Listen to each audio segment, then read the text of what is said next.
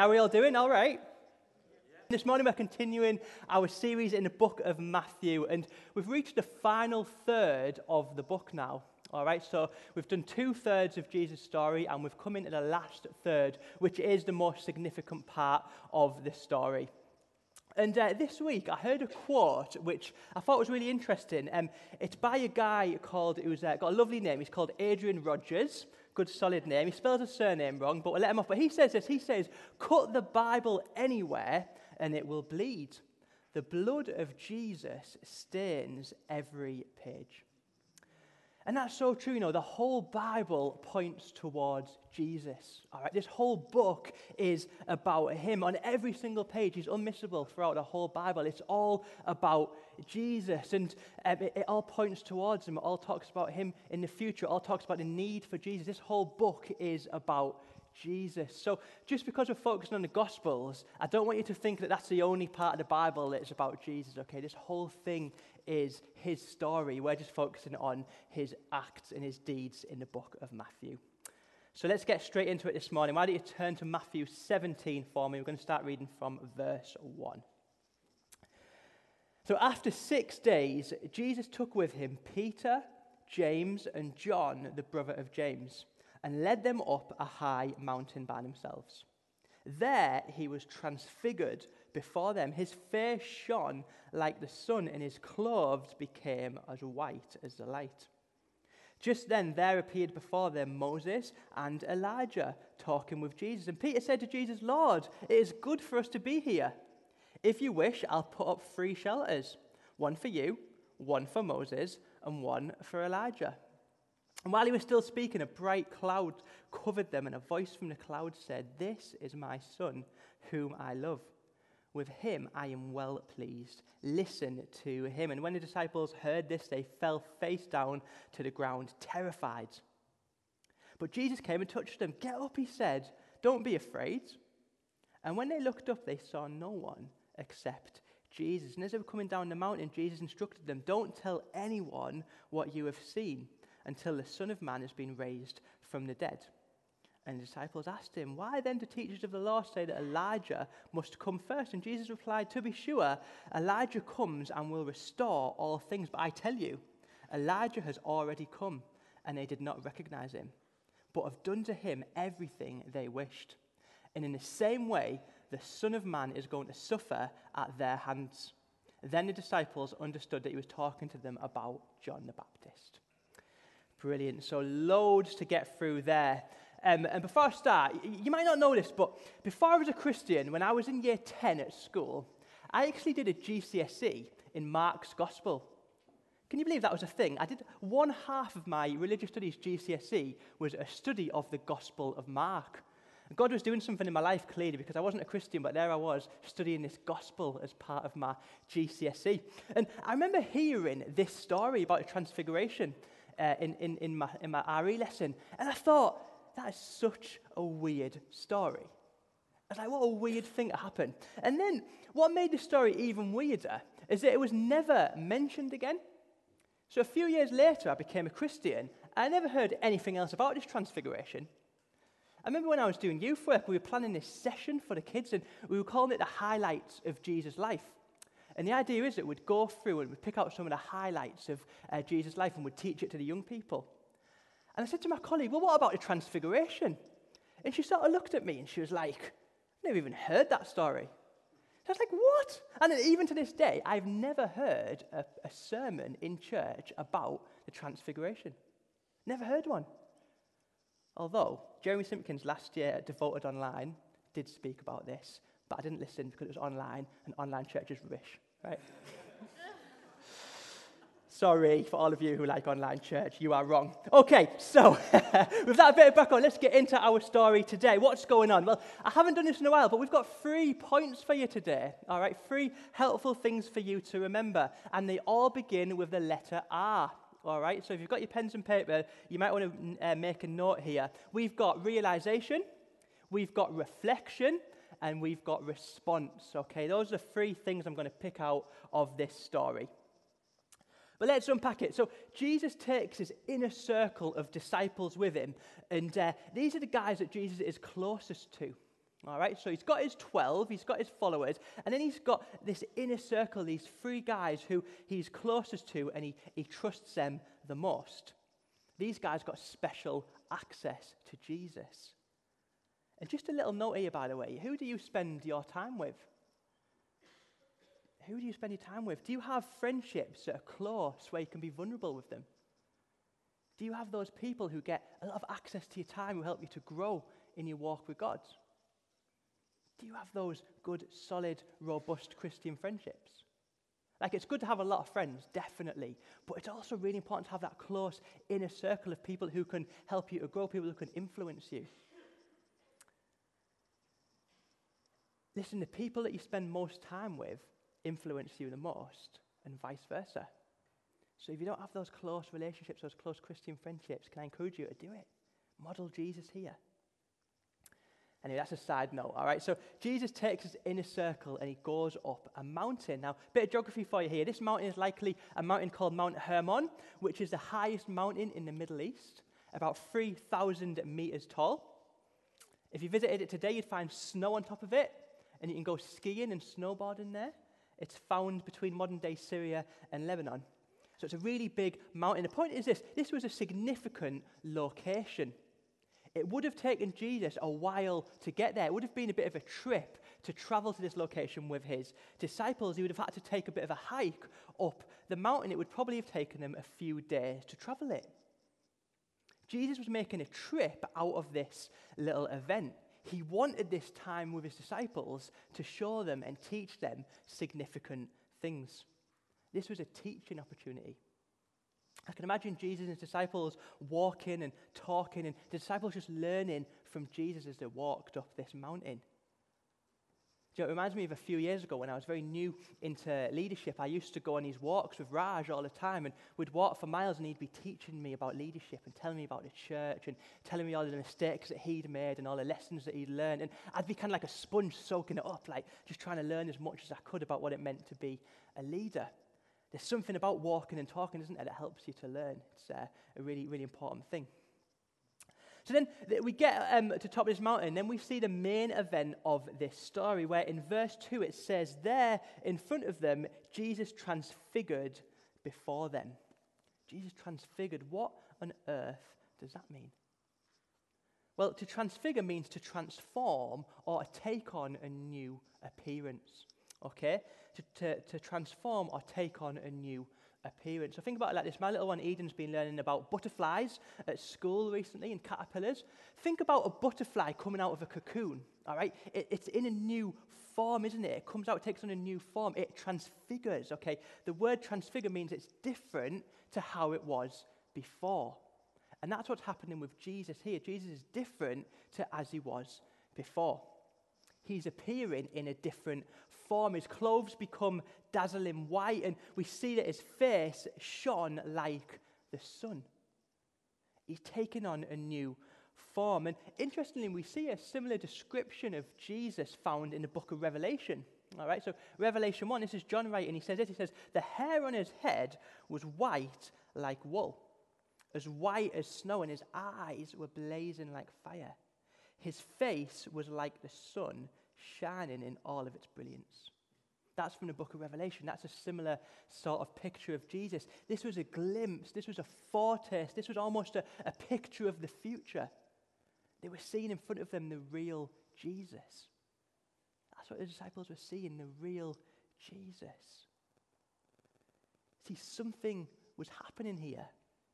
Jesus wanted them to get the significance of this moment. It was like he was giving them a glimpse behind the scenes. He was showing them the bit that no one else sees. He was taking his inner circle, his trusted people, and he was showing them the glory of God. They were seeing the presence of God. He was making sure that they were well aware that this wasn't just another prophet or another teacher or another nice person. This was God himself. It was a powerful moment of realization, and it was a significant moment as well. See, I believe that Jesus was doing something significant in this story. He was equipping Peter and James and John, who would become influential in the early church. This was a moment of equipping for these guys. Jesus was showing them that an encounter with the presence and the glory of God, a realization of who God is, and an encounter with him will set you up for a life serving God. When you encounter Jesus, you are set up and equipped for all that he calls you to do. All right, you need to get that this morning. It's so true, isn't it? Think about it. There's a story in the book of Acts about the conversion of Saul. You might know it. It's a guy called Saul who would later become Paul. He encounters Jesus. He encounters God. He has a realization of who God is, and it changes everything for him. It leads to a complete change of who he is. He then goes to serve God. He goes from being the most strict Jew, an anti-Christian, to becoming one of the most influential voices in the New Testament. And what did that? It was an encounter with the presence and the glory of God. That changed everything for him. He had that realization. Let me ask you, do you ever think about that moment in your life? Do you ever think back to that moment when you encountered God, when you got the realization of who he was? It changes things. And do you know what? What's significant here is this isn't just about recognizing that Jesus is Lord. It's not just recognizing Jesus is Lord, because Peter did that in the last chapter. We heard about that from Chris last week. No, this was something different. This was experiencing his presence, experiencing his tangible presence. So it's not necessarily getting you to think about the moment you became a Christian. This is, think about the moment when you encountered him. When the penny dropped and it was like, wow, this is Jesus. Do you remember that moment in your life? Do you remember the change that it made?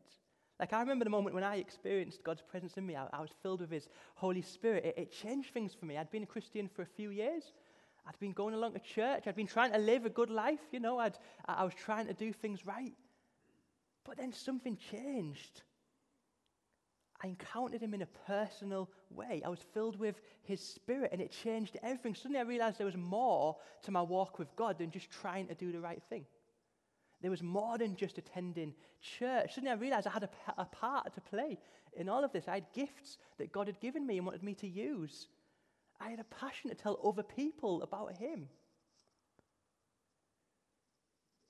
And I think this is the sort of experience that the disciples would have had when they saw Jesus transfigured before them. They've seen the real Jesus. And it was that realization that would sustain them for life serving Jesus and all that came with it. Because it was tough for these guys. It was tough for the early Christians. But this moment sustained them. And we know that it was influential because we see Peter and John both refer to it later on in their writing in the New Testament. We've talked about John, but then Peter in 2 Peter 1, he talks about being an eyewitness to the majesty. This is an influential moment. So my question for you is, have you had that experience? Have you experienced Jesus in that real and tangible way? If you haven't, you can. And it'll change your life. It really will. You might be new to Christianity. Let me tell you, there's more for you. You might have been in church for years and you've just kind of been going with it. There's more for you. You can experience the presence of Jesus. Maybe you've experienced it in the past and things have gone a little bit stale for you. There's more for you as well. We're going to pray at the end and have an opportunity to kind of encounter God this morning in a fresh way. Okay, let's move on with our story. See, we see something even more bizarre happening as the story goes on. See, as if Jesus going full brilliant white mode wasn't enough, we get this next little interaction in verse 3. It says, just then appeared before them Moses and Elijah talking with Jesus. So not only do we have Jesus appearing in a different form, we also have two dead guys appearing too. Like, no wonder this story isn't talked about in church, right? Like, there's a lot of weird goings on here.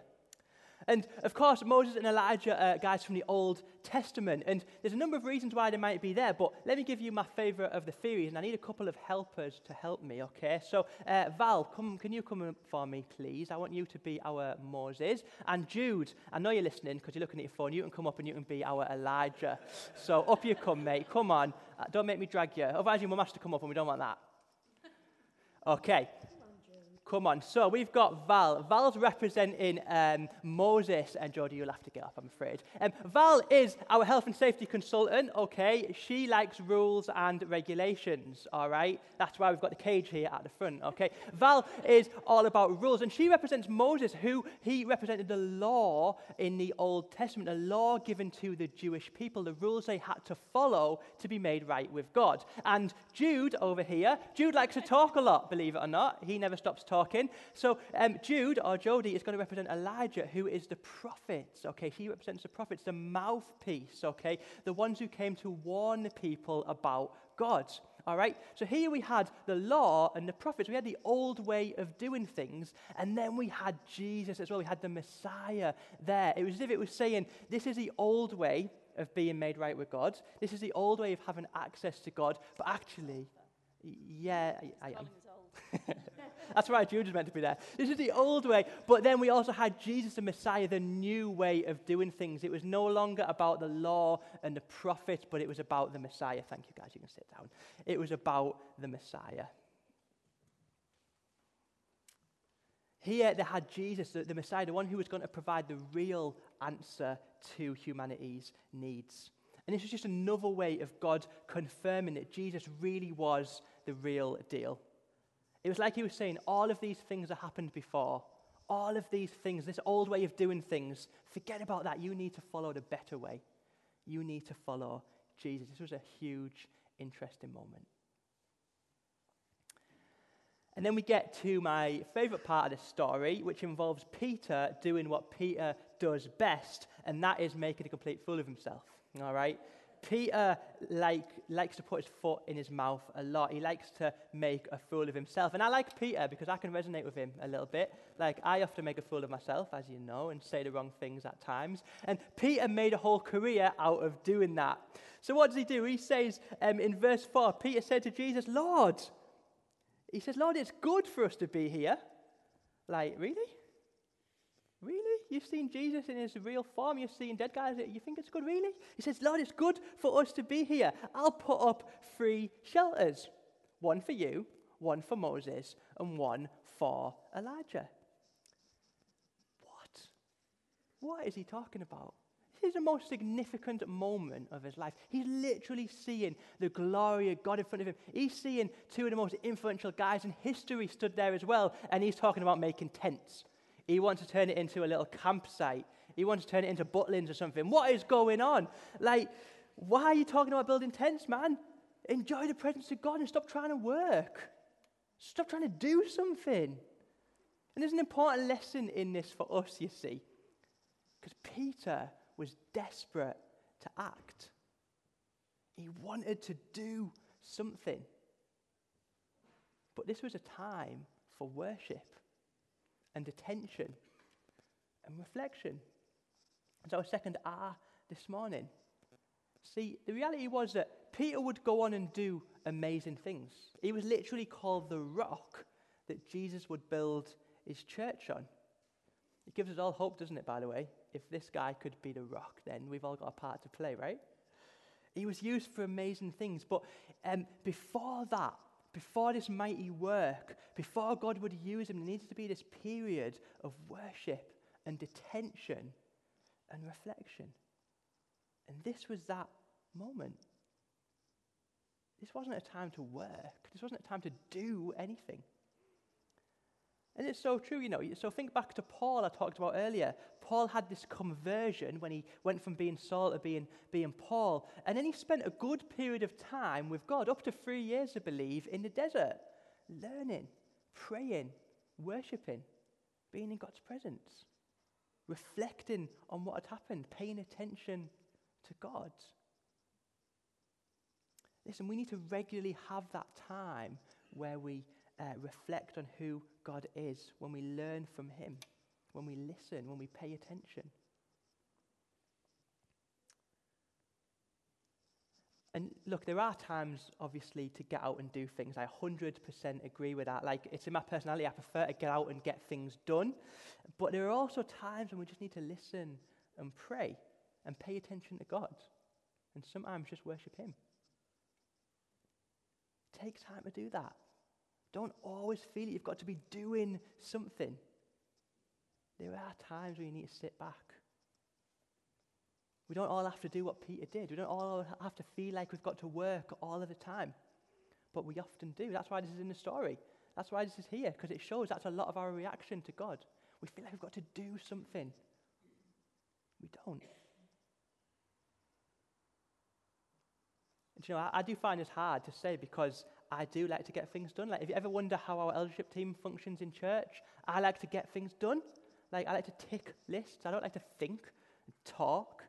Pray. I like to pray. But I don't like to think about stuff. Let's get it done. Let's tick boxes. Let's buy a building. Let's do this. I want to do it all. But the other guys bring a bit of balance, okay? So I need to hear this message as much as anyone. Sometimes we got to reflect. Sometimes we got to worship. Sometimes we've got to be equipped. So, Peter looks a bit silly, and then the story continues in verse 5 to hear a voice from heaven. It says, "This is my son whom I love. With him I am well pleased. Listen to him." Sound familiar? This is almost word for word what was spoken over Jesus at his baptism. And it's a further reminder, in case the disciples needed it, that this was the Son of God. This wasn't just another spokesperson. This was his son, who he was well pleased with. And I just want to pause on that for a second. What does this voice from heaven say? It says, listen to him. Listen to him. It's pretty good advice, that, It was good advice back then because it was confirmation for the disciples to follow his teaching and do what he says. But it's even better advice for us today. Listen to him. Hear his voice. The Bible says that my sheep will know my voice. That's Jesus talking. Learn to hear his voice and follow his lead. Every decision, every moment, be prompted by Jesus. Try and hear what he might be saying to you. It could be about your life choices. It could be about your career or about your family. Hey, he could even be speaking to you about this church and what his plans are for this church. Learn to hear God's voice. Listen to him. All right? Did I put it up there in big? Yes, listen to him. All right? You can't miss that one. So as we get towards the end of this passage, we see some questions from the disciples about what it all means, obviously. It was quite a confusing scenario, and they were asking about the significance of Elijah. And I don't want to get into this now because it'll take a long time to unpack it, but it's maybe something to discuss in your midweek groups, all right? There's so much depth in the Bible, we can't do it all in a Sunday morning, but yeah, discuss that and chat through it this week in your groups. But what I would say is there is something in the end of this story about response. There's something about response. See, Jesus is saying in verse 12 that Elijah, or the equivalent of someone to prepare the way for the Messiah, had come. And he'd come in the form of John the Baptist. But the people didn't recognize it. They didn't recognize him. And then Jesus goes on to say that he himself is going to suffer at their hands. There's going to be a response to Jesus' arrival which is negative. And Jesus is making the point here that not everyone who encounters Jesus is going to have the correct response. Do you get that? We have a choice to make about how we respond to Jesus. Will we, like the disciples in this story, recognize him and take comfort and assurance from that? Will we let the realization of who Christ is and the experience of his presence shape us and guide us? Or will we reject him? Or worse, will we miss him completely? Let me tell you, you can be sat in church for years and years and years, and you can miss Jesus. You can miss his presence. You can miss his glory. You can sit here every Sunday. You can nod at the right times, and you can even put your hands up in the worship, and you can miss Jesus. What's your response going to be? See, like Peter and the disciples, the realization of who Jesus is, that should lead to a response in us. In their case, it was to be equipped for a future serving him. To know that life isn't going to be easy for them as they led in the early church, but to know that God was with them. That assurance led to a response to go all in. And that was my story too. Do you know, as soon as I realized who Jesus was, as soon as I'd had that encounter with him and I'd got the significance, I had to go all in. I had to say, God, I'm going to give my whole life to you and do whatever you want me to do. Going all in means living your life for him, being led by him, allowing him to shape every part of your life, allowing him to shape your decisions, consulting him about things, pressing in to him. Going all in for Jesus affects the choices that you make in life, how you spend your time, how you spend your money, how you interact with others. If you go all in for Jesus, there's no two ways about it. You're all in. And when you encounter his presence, I believe that's the only correct response. Listen, we all have a part to play. When you encounter Jesus, you realize that you can't be a passenger anymore. You realize that you've got to serve him. You realize that you've got gifts. You realize that you've got a part to play when you encounter him and your life is transformed. And the result of this correct response to Jesus is actually found a few verses later in Matthew 17 at the end. We didn't read it in our passage today. But as the disciples head down the mountain, they have an interaction with a demon-possessed boy.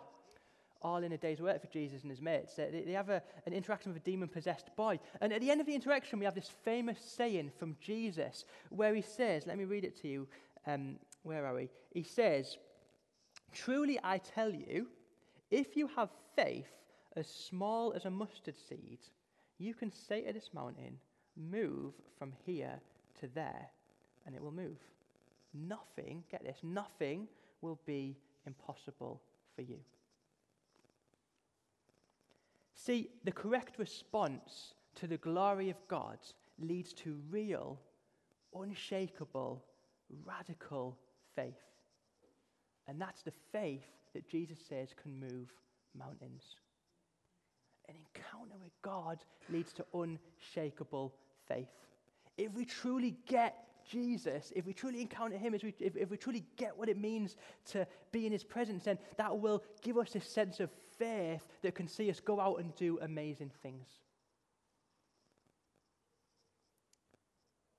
And with that faith, we can do impossible things. We can see people come to know Jesus. We can see an end to poverty in our community. We can make a difference with joblessness and people who don't have hope. We can help those struggling with drug and alcohol issues. We can influence those in education and offer children a hope and a future. See, the glory of God changes us and it gives us faith which is unshakable and powerful, and we'll see amazing things happen. And it's that faith that we need if we're going to be the church that God's called us to be. Right? If this is going to be the church that God wants it to be, then we need to have that unshakable faith. We need that as individuals and we need that collectively as a church. And that's how I want to end this morning. I want to encourage you to have that faith. As you fix your eyes on the glory of God and reflect on this story, I want it to help to grow an unshakable faith in you. All right? I want it to give you that unshakable faith. I want it to increase your faith. I want God to really allow you to dream about what God might do through you with this new sense of faith. What might God do through you and through this church? So this is what we're going to do. I get the band up, all right? We're going to get a bit hands-on, all right? See, there's something about God revealing his presence, revealing his glory, which does lead to a response. Like you can't read this passage and then do nothing, right? So this is what we're going to do. The band are going to come up and they're just going to be playing. And if you've got a sense today as I've been speaking that you want to know more of God, like you want to have that encounter with him, that you want to have that glimpse into his glory that the disciples saw, if you want that moment, if you want to experience his presence, then we're going to pray for you in a second, all right? It could be that you have been in church a while and, you've had these encounters with God in the past, but things have gone a little bit stale for you. If you want a fresh encounter with him this morning, then I'm going to ask you to stand, all right? I think it's quite a common thing after lockdowns and online church. Like, we've come back and maybe things have gone a little bit stale for you. If you want a fresh encounter with him this morning, I'm going to ask you to stand. If you're a relatively new Christian and you've never had that encounter with God, you've never had that moment where you've been filled with his Spirit, then I'm going to ask you to stand as well. You can experience him this morning. So this is what we're going to do. I'm going to ask you in a second to stand if you'd like to be prayed for. All right? I'm expecting a lot of people to stand because who doesn't want the glory of God, right? So if you feel like you want more of him this morning, I'm going to ask you to stand. And there's a band playing, and we're just going to pray. And we're going to ask God to come. We're going to ask his Holy Spirit to come. We're going to ask for his tangible presence to be here. We're going to ask for you to get a glimpse into his glory like the disciples got. All right? So if you want to experience more of God this morning, can I ask you to stand just where you are? Just stand. I'm going to pray. Thank you. If you want some more of God this morning, I want to ask you to stand. It might be that you want to experience his Holy Spirit for the first time. It might be that you're asking God to give you some gifts. You're asking God to give you more. It might be that you want God to call you to something new. It might be that you want God to blow away some cobwebs. Things have got a bit stale. If you want more of God now, I want to ask you to stand. Brilliant. Lord, I thank you so much for this passage, God, and what it talks about, Lord. I thank you that it just gives such a depth and an insight about what it means to encounter you, Lord. And Lord, I just want to pray for every person standing here, Lord. Would you just come in a fresh way, Lord, as we pray and welcome you, Lord. I want to pray, would you do something amazing this morning? Listen, I'm going to ask Paul to come up if that's okay. And Paul's just going to lead us in some ministry, if that's all right.